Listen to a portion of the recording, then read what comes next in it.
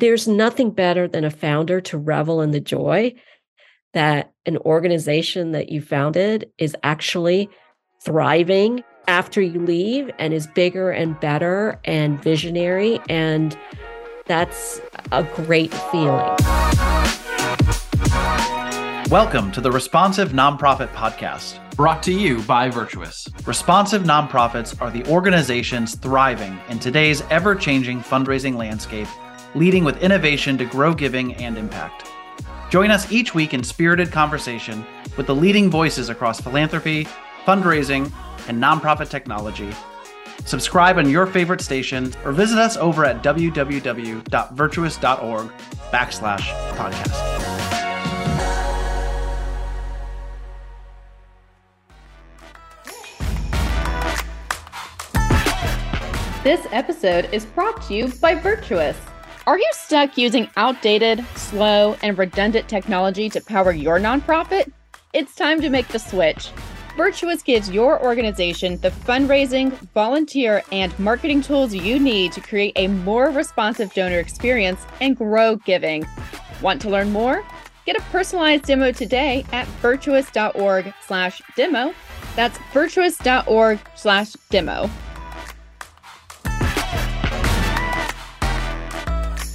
Welcome back to the Responsive Nonprofit Podcast. Today, I'm thrilled to be joined by Maya Ajmera, President and CEO of Society for Science and Executive Publisher for Science News Media Group. Thrilled to have a dynamic conversation today about a life led in philanthropy, as well as the innovation that Maya has led over the course of her career, especially since 2014 at Society for Science. Maya, welcome. Thanks for joining us. It's great to be here. Thank you so much for having me. Awesome. Excited to dive in. And I think where I'd really love to start is I'd love to rewind the clock.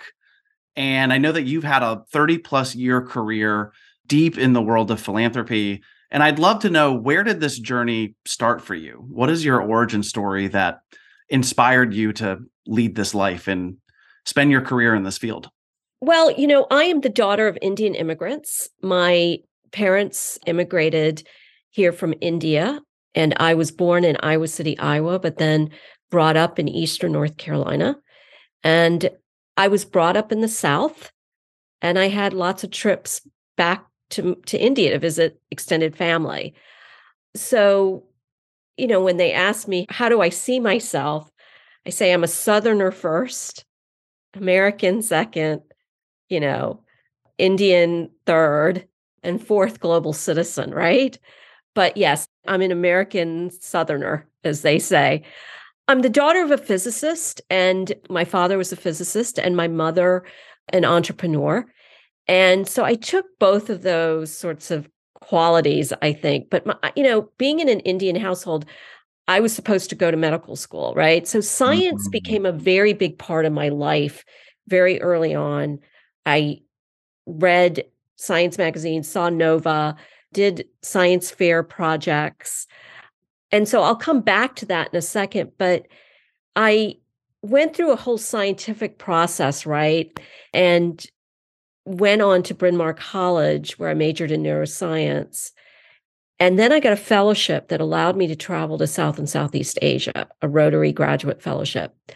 And I traveled from Thailand to Pakistan for a year. And it was in India at a train platform where I say I had my moment of obligation. At this train platform, I saw 50 kids sitting in a circle learning how to read and write. And a teacher told me that these children lived on and around the train platform. They worked, they played, they also begged, but they didn't go to school.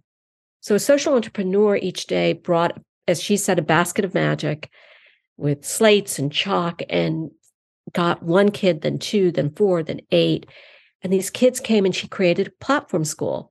I asked her, what does it cost to run one of these schools? And she said, at that time, it cost $500. And it was there that I had that moment of obligation of, how do you get small amounts of capital into the hands of really innovative grassroots organizations and help them become scalable and sustainable?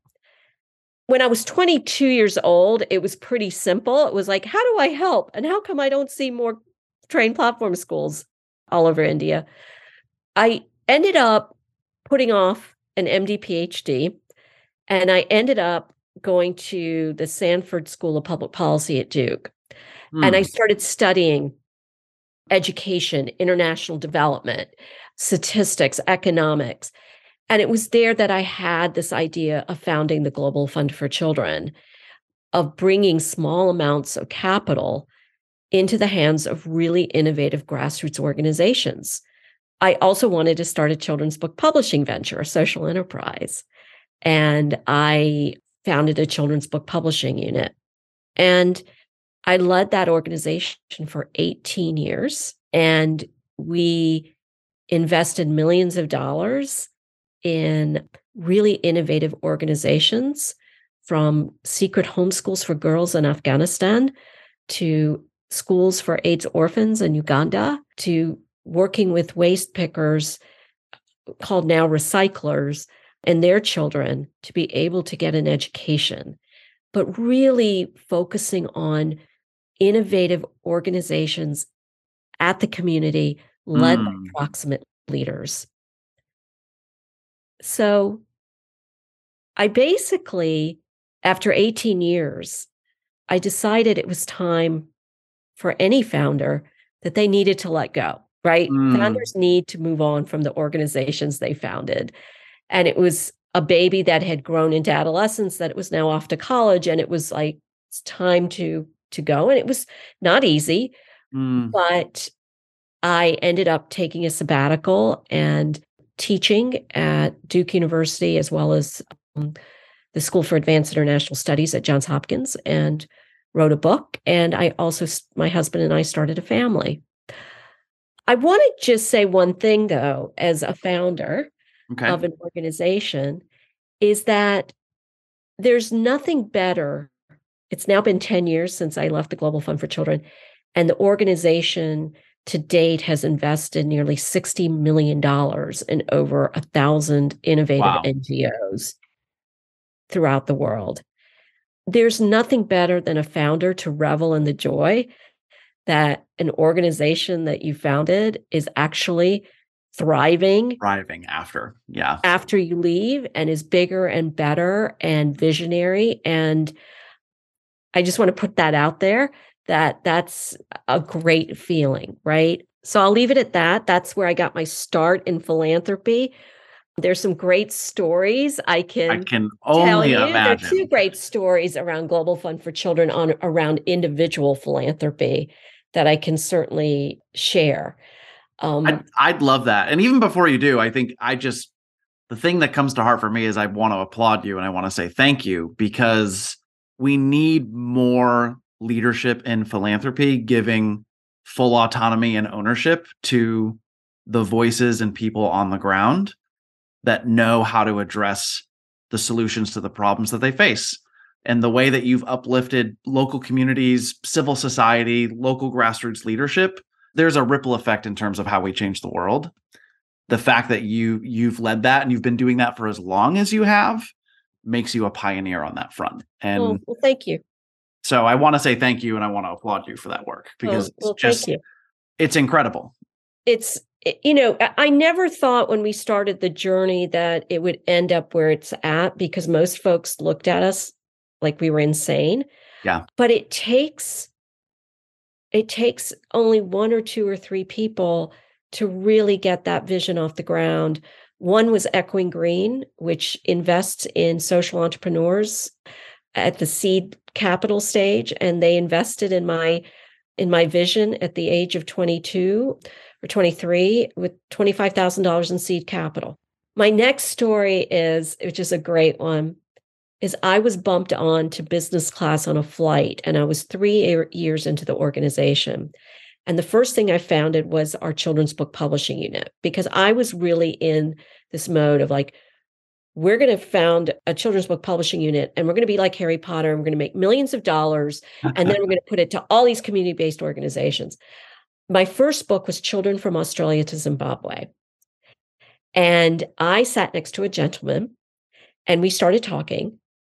And he said, well, what do you do? I said, oh, I just started a nonprofit and I'm writing a children's book. He said, well, what's the children's book? I said, it's Children from Australia to Zimbabwe. He goes, oh, like A is for Australia. I'm like, right. And he said, B is for Botswana. I'm like, no. He goes, Brazil. I'm like, right. I said, well, what do you do? And he said, well, I work for Morgan Stanley. And I was like, oh, are you one of those dime a dozen brokers or VPs? Like, what do you do? And he said, well, I'm the chairman of Morgan Stanley. I'm Richard B. Fisher. I was like, oh, that's nice. What's the country that starts with C? Didn't matter to me, right? He was having fun guessing countries down my alphabet book, and we got to O. And I said, well, he says, I can't think of what the country is with O. And I said, well, think of a lot of oil. He goes, oh, it's Oman. And he kept guessing down, and we got to X, and he said, Maya, there isn't a country that starts with X. I said, well, Mr. Fisher, you have to be a 6-year-old and stretch your mind to the very outer limits of imagination. And he said, it's Xanadu. I said, that's right. The poem from Samuel Taylor Coleridge, the famous magical city called Xanadu in inner China. So he ended up becoming an angel donor to us. Wow. When Children from Australia was published, I wrote him a letter. I never thought he would ever respond. He responded. I went to the top floor of Morgan Stanley. I handed him the book, and he said, I said, you don't remember me. He goes, oh, of course I remember you. and he said, sit down. And so I told him about the vision of the Global Fund for Children. And he said, well, how can I help? And he became a major donor to us. Wow. And then the flip side of another story is one day I got a letter on pink stationery, and it was a letter with big scrawly handwriting. And it said, Dear Maya Ajmera, my name is Mary Hewlett, and I really love your children's books. And these are the reasons why. And I basically put the letter away. And then one day I got a letter from a family foundation saying, on behalf of Miss Mary Hewlett, she'd like to give you a grant. Wait a minute. What? Yeah. And I called the foundation, and they said, Maya, we've been following your work. I was like, who are you? And they said, have you ever heard of Hewlett Packard? I'm like, yes. My printer's a Hewlett Packard sitting next to me. And they said, well, this is a family foundation started by the Hewlett family. Wow. And I said, well, can I guess how old this person is? And they're like, she 10, 12? It's like, she's 8. So she gave her very first grant from her family foundation to the Global Fund for Children. So those are two, like, here's someone very young, and here's someone who's been quite established in his career, going towards this vision, right? Which gave me such momentum and belief in the work that we were doing. So I ended up, at 18 years, I left Global Fund for Children. I wrote a book called Invisible Children, really looking at the role of community-based organizations and what I had learned in practice, and putting that on paper of what was so important about that. And then lo and behold, I get a call and saying, Maya, there's an organization and the board of directors, trustees would really like to talk to you. And it's called the Society for Science.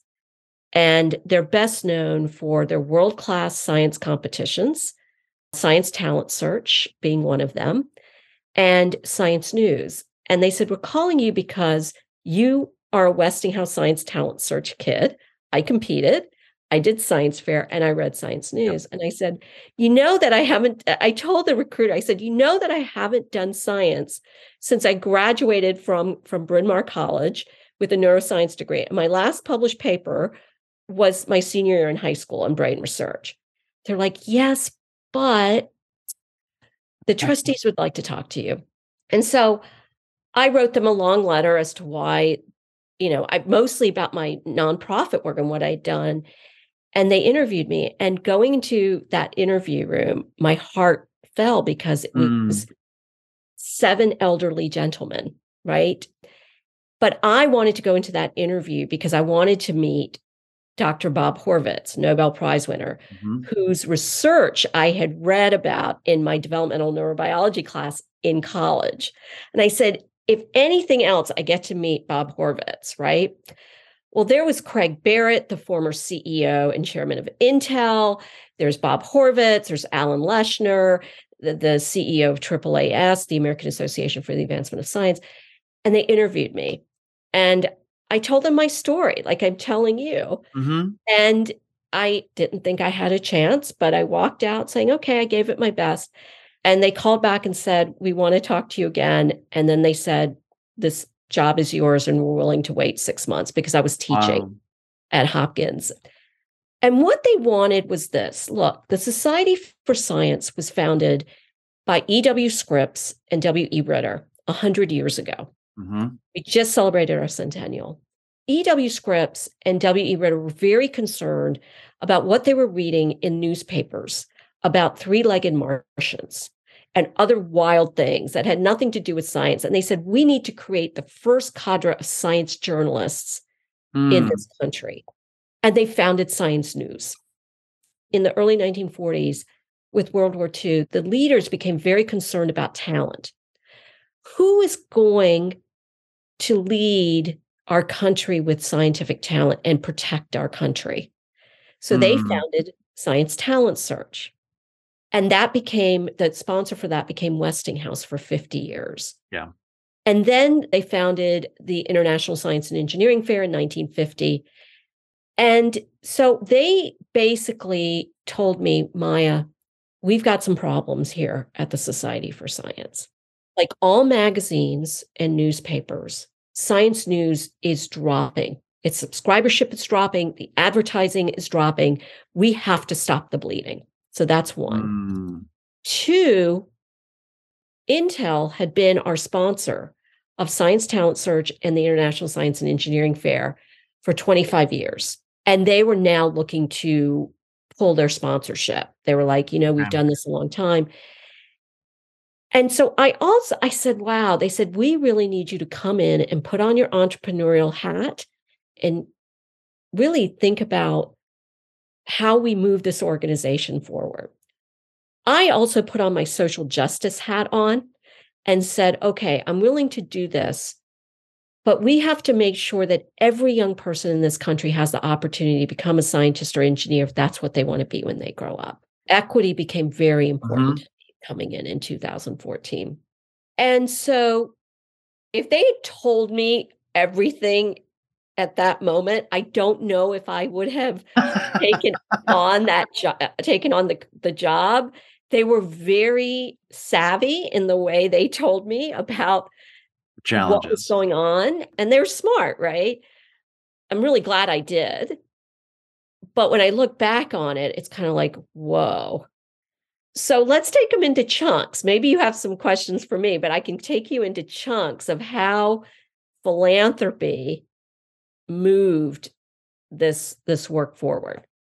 Yeah, I mean, I think that's great. I mean, I'd love to, right? It's like you're coming into an environment where you're losing subscribers, you've lost your title sponsor, right? These are big, harrowing challenges that have a lot of inertia. So I think I'm curious, even just to pull back the layers of that to say, where did you start? What was your process for, okay, those challenges are identified, but then how did you, like, what was your process from moving from, and everything from a strategic standpoint to even activating your team? Once those were identified, how did you move into solving those problems? So let's take the Science Talent Search, for example. Okay. The Science Talent Search is the oldest, most prestigious science competition for high school seniors. It had two title sponsors when I came on, Westinghouse for 50 years, Intel for 25. I considered it America's crown jewel. When you looked at the alumni from the Science Talent Search, we had over 12 Nobel Prize winners, MacArthur Prize winners, those that had created companies like Amgen, Biogen, tech companies. So I went to the board and thought of something, came up with an idea. I said, I don't feel like putting out my tin cup and begging funders to support this. I said, we're going to turn it around on its head and we're going to ask for a request for proposal from companies and philanthropists that if they want to be part of this, the sponsor, they have to apply. And everyone gulped. I said, we have to use the media. And we were very lucky.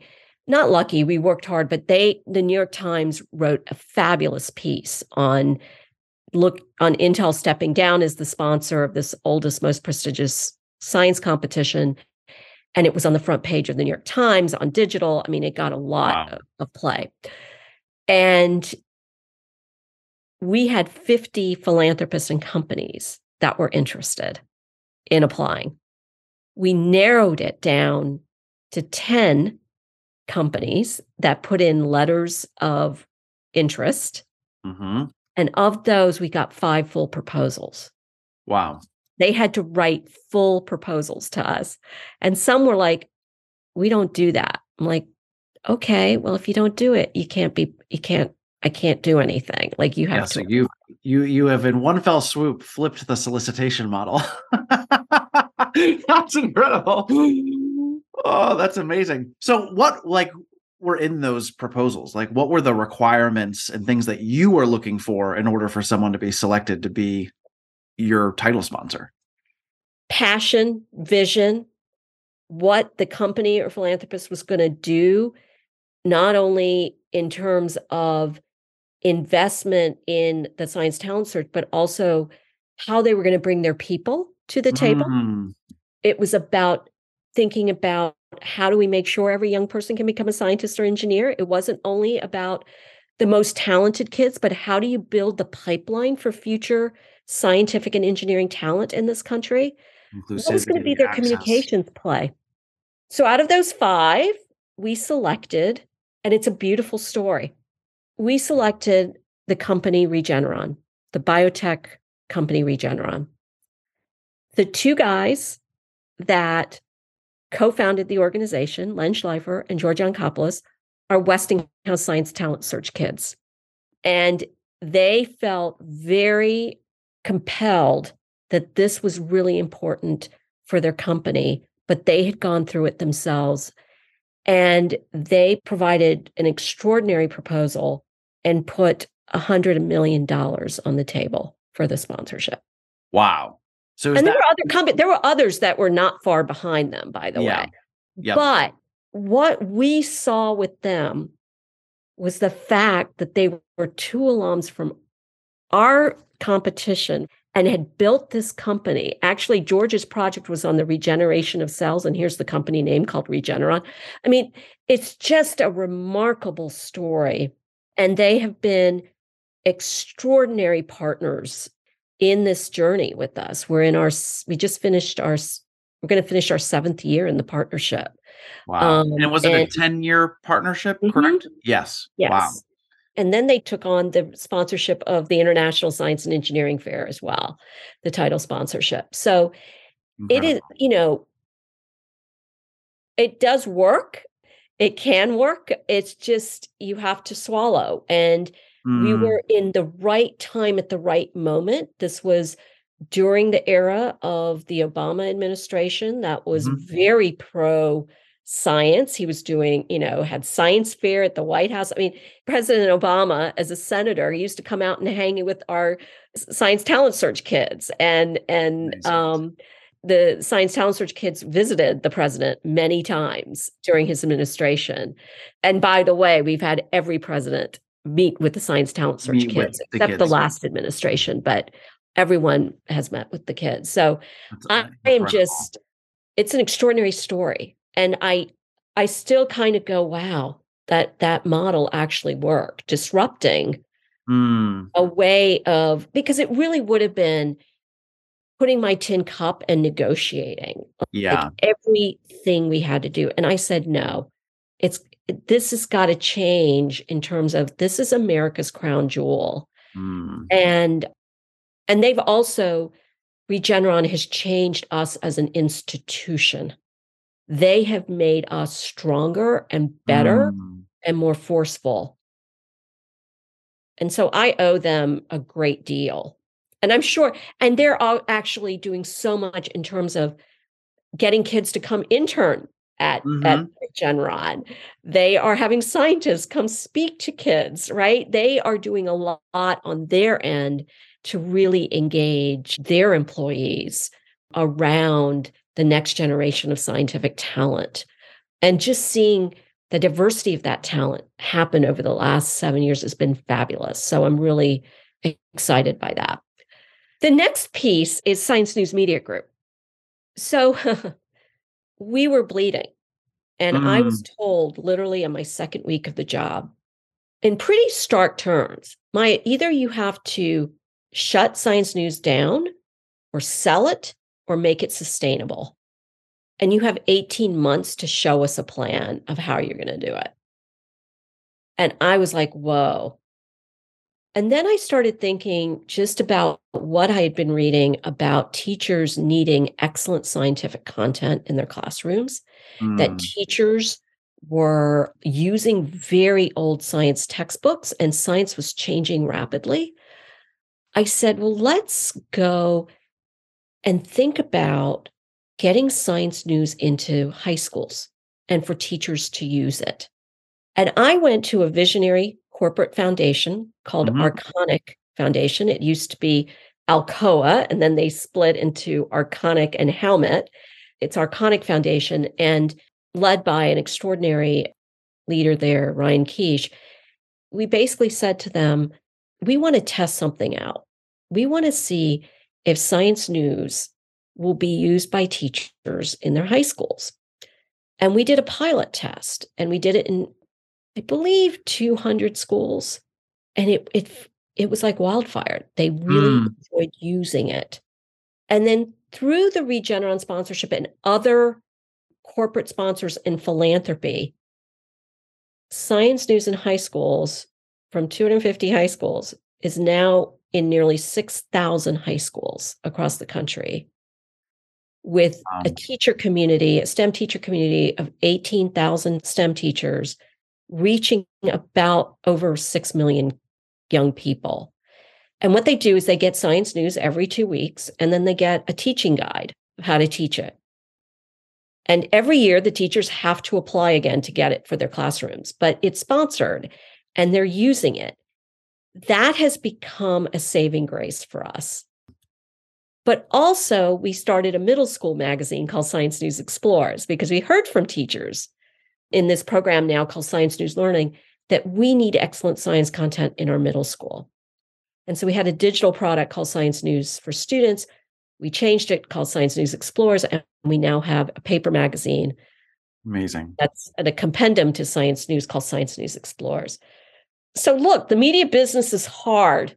Yeah. Talk to my publisher, Michael Voss, and we still sweat beads, right? Like, we need more subscribers. We need more digital eyeballs, right? But the millions of dollars in the red that we were experiencing between 2008 to 2013, 14, that's nowhere.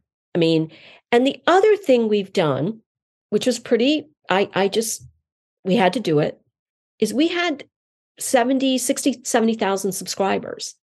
I wrote them a letter as a publisher and said, news is dying. You have to help us, not only with the $50 subscription, but give us $50 more. We built an individual donor base. Like, when I came at the society, we may have had less than 1,000 donors. We now have nearly 9,000 donors, individual donors, a lot of them coming from our subscribership, many coming from our alumni.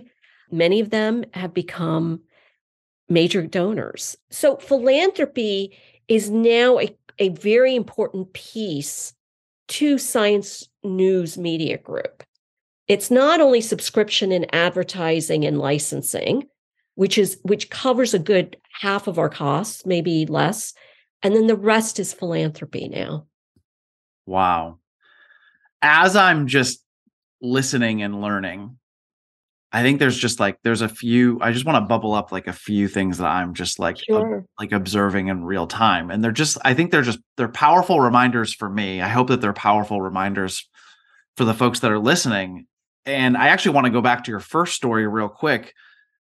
And it's actually been a thread through all the stories that you've told, but like, you have been through your whole life and career, you have had your heart and your passion 5 feet out in front of you.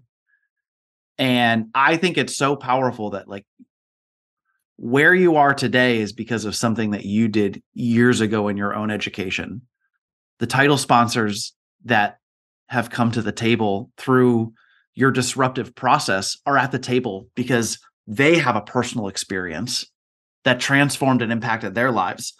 It's just that constant reminder of how personal giving is. And I think what's really powerful is like the way that you flip the model, as opposed to putting out the tin jar, the way that you flipped your solicitation model to find your next title sponsor, you actually opened up an opportunity for people to share their own heart, to share their own passion, to share the thing that changed and impacted them, that allowed them the opportunity to build an incredibly successful biotech company. Right. And so it's like, I just see this sort of full circle story that's kind of layered throughout your whole journey. And it's not just your journey, it's the journey of your donors, your supporters, your trustees. And it's really simple, but I just, that's the reminder that like for anyone that is in the red or sees dollars dwindling, right? It's like, it goes back to this really simple principle.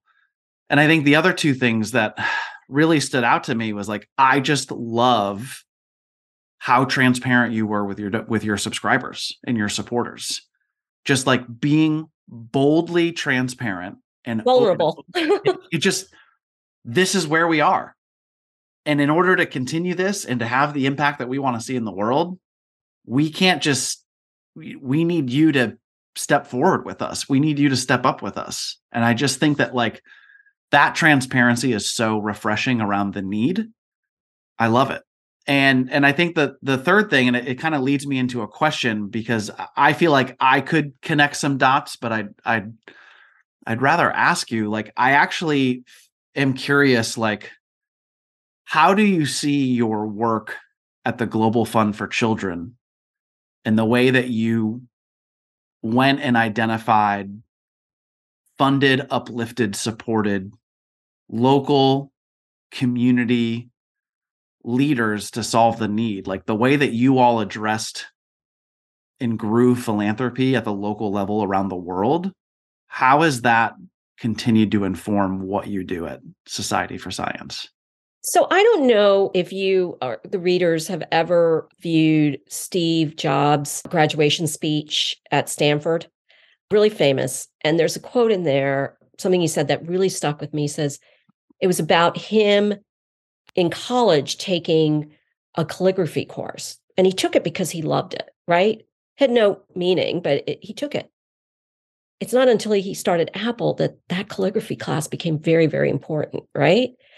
And he said something, he says, I was never able to, you can never connect the dots looking forward, but you can connect the dots looking backwards.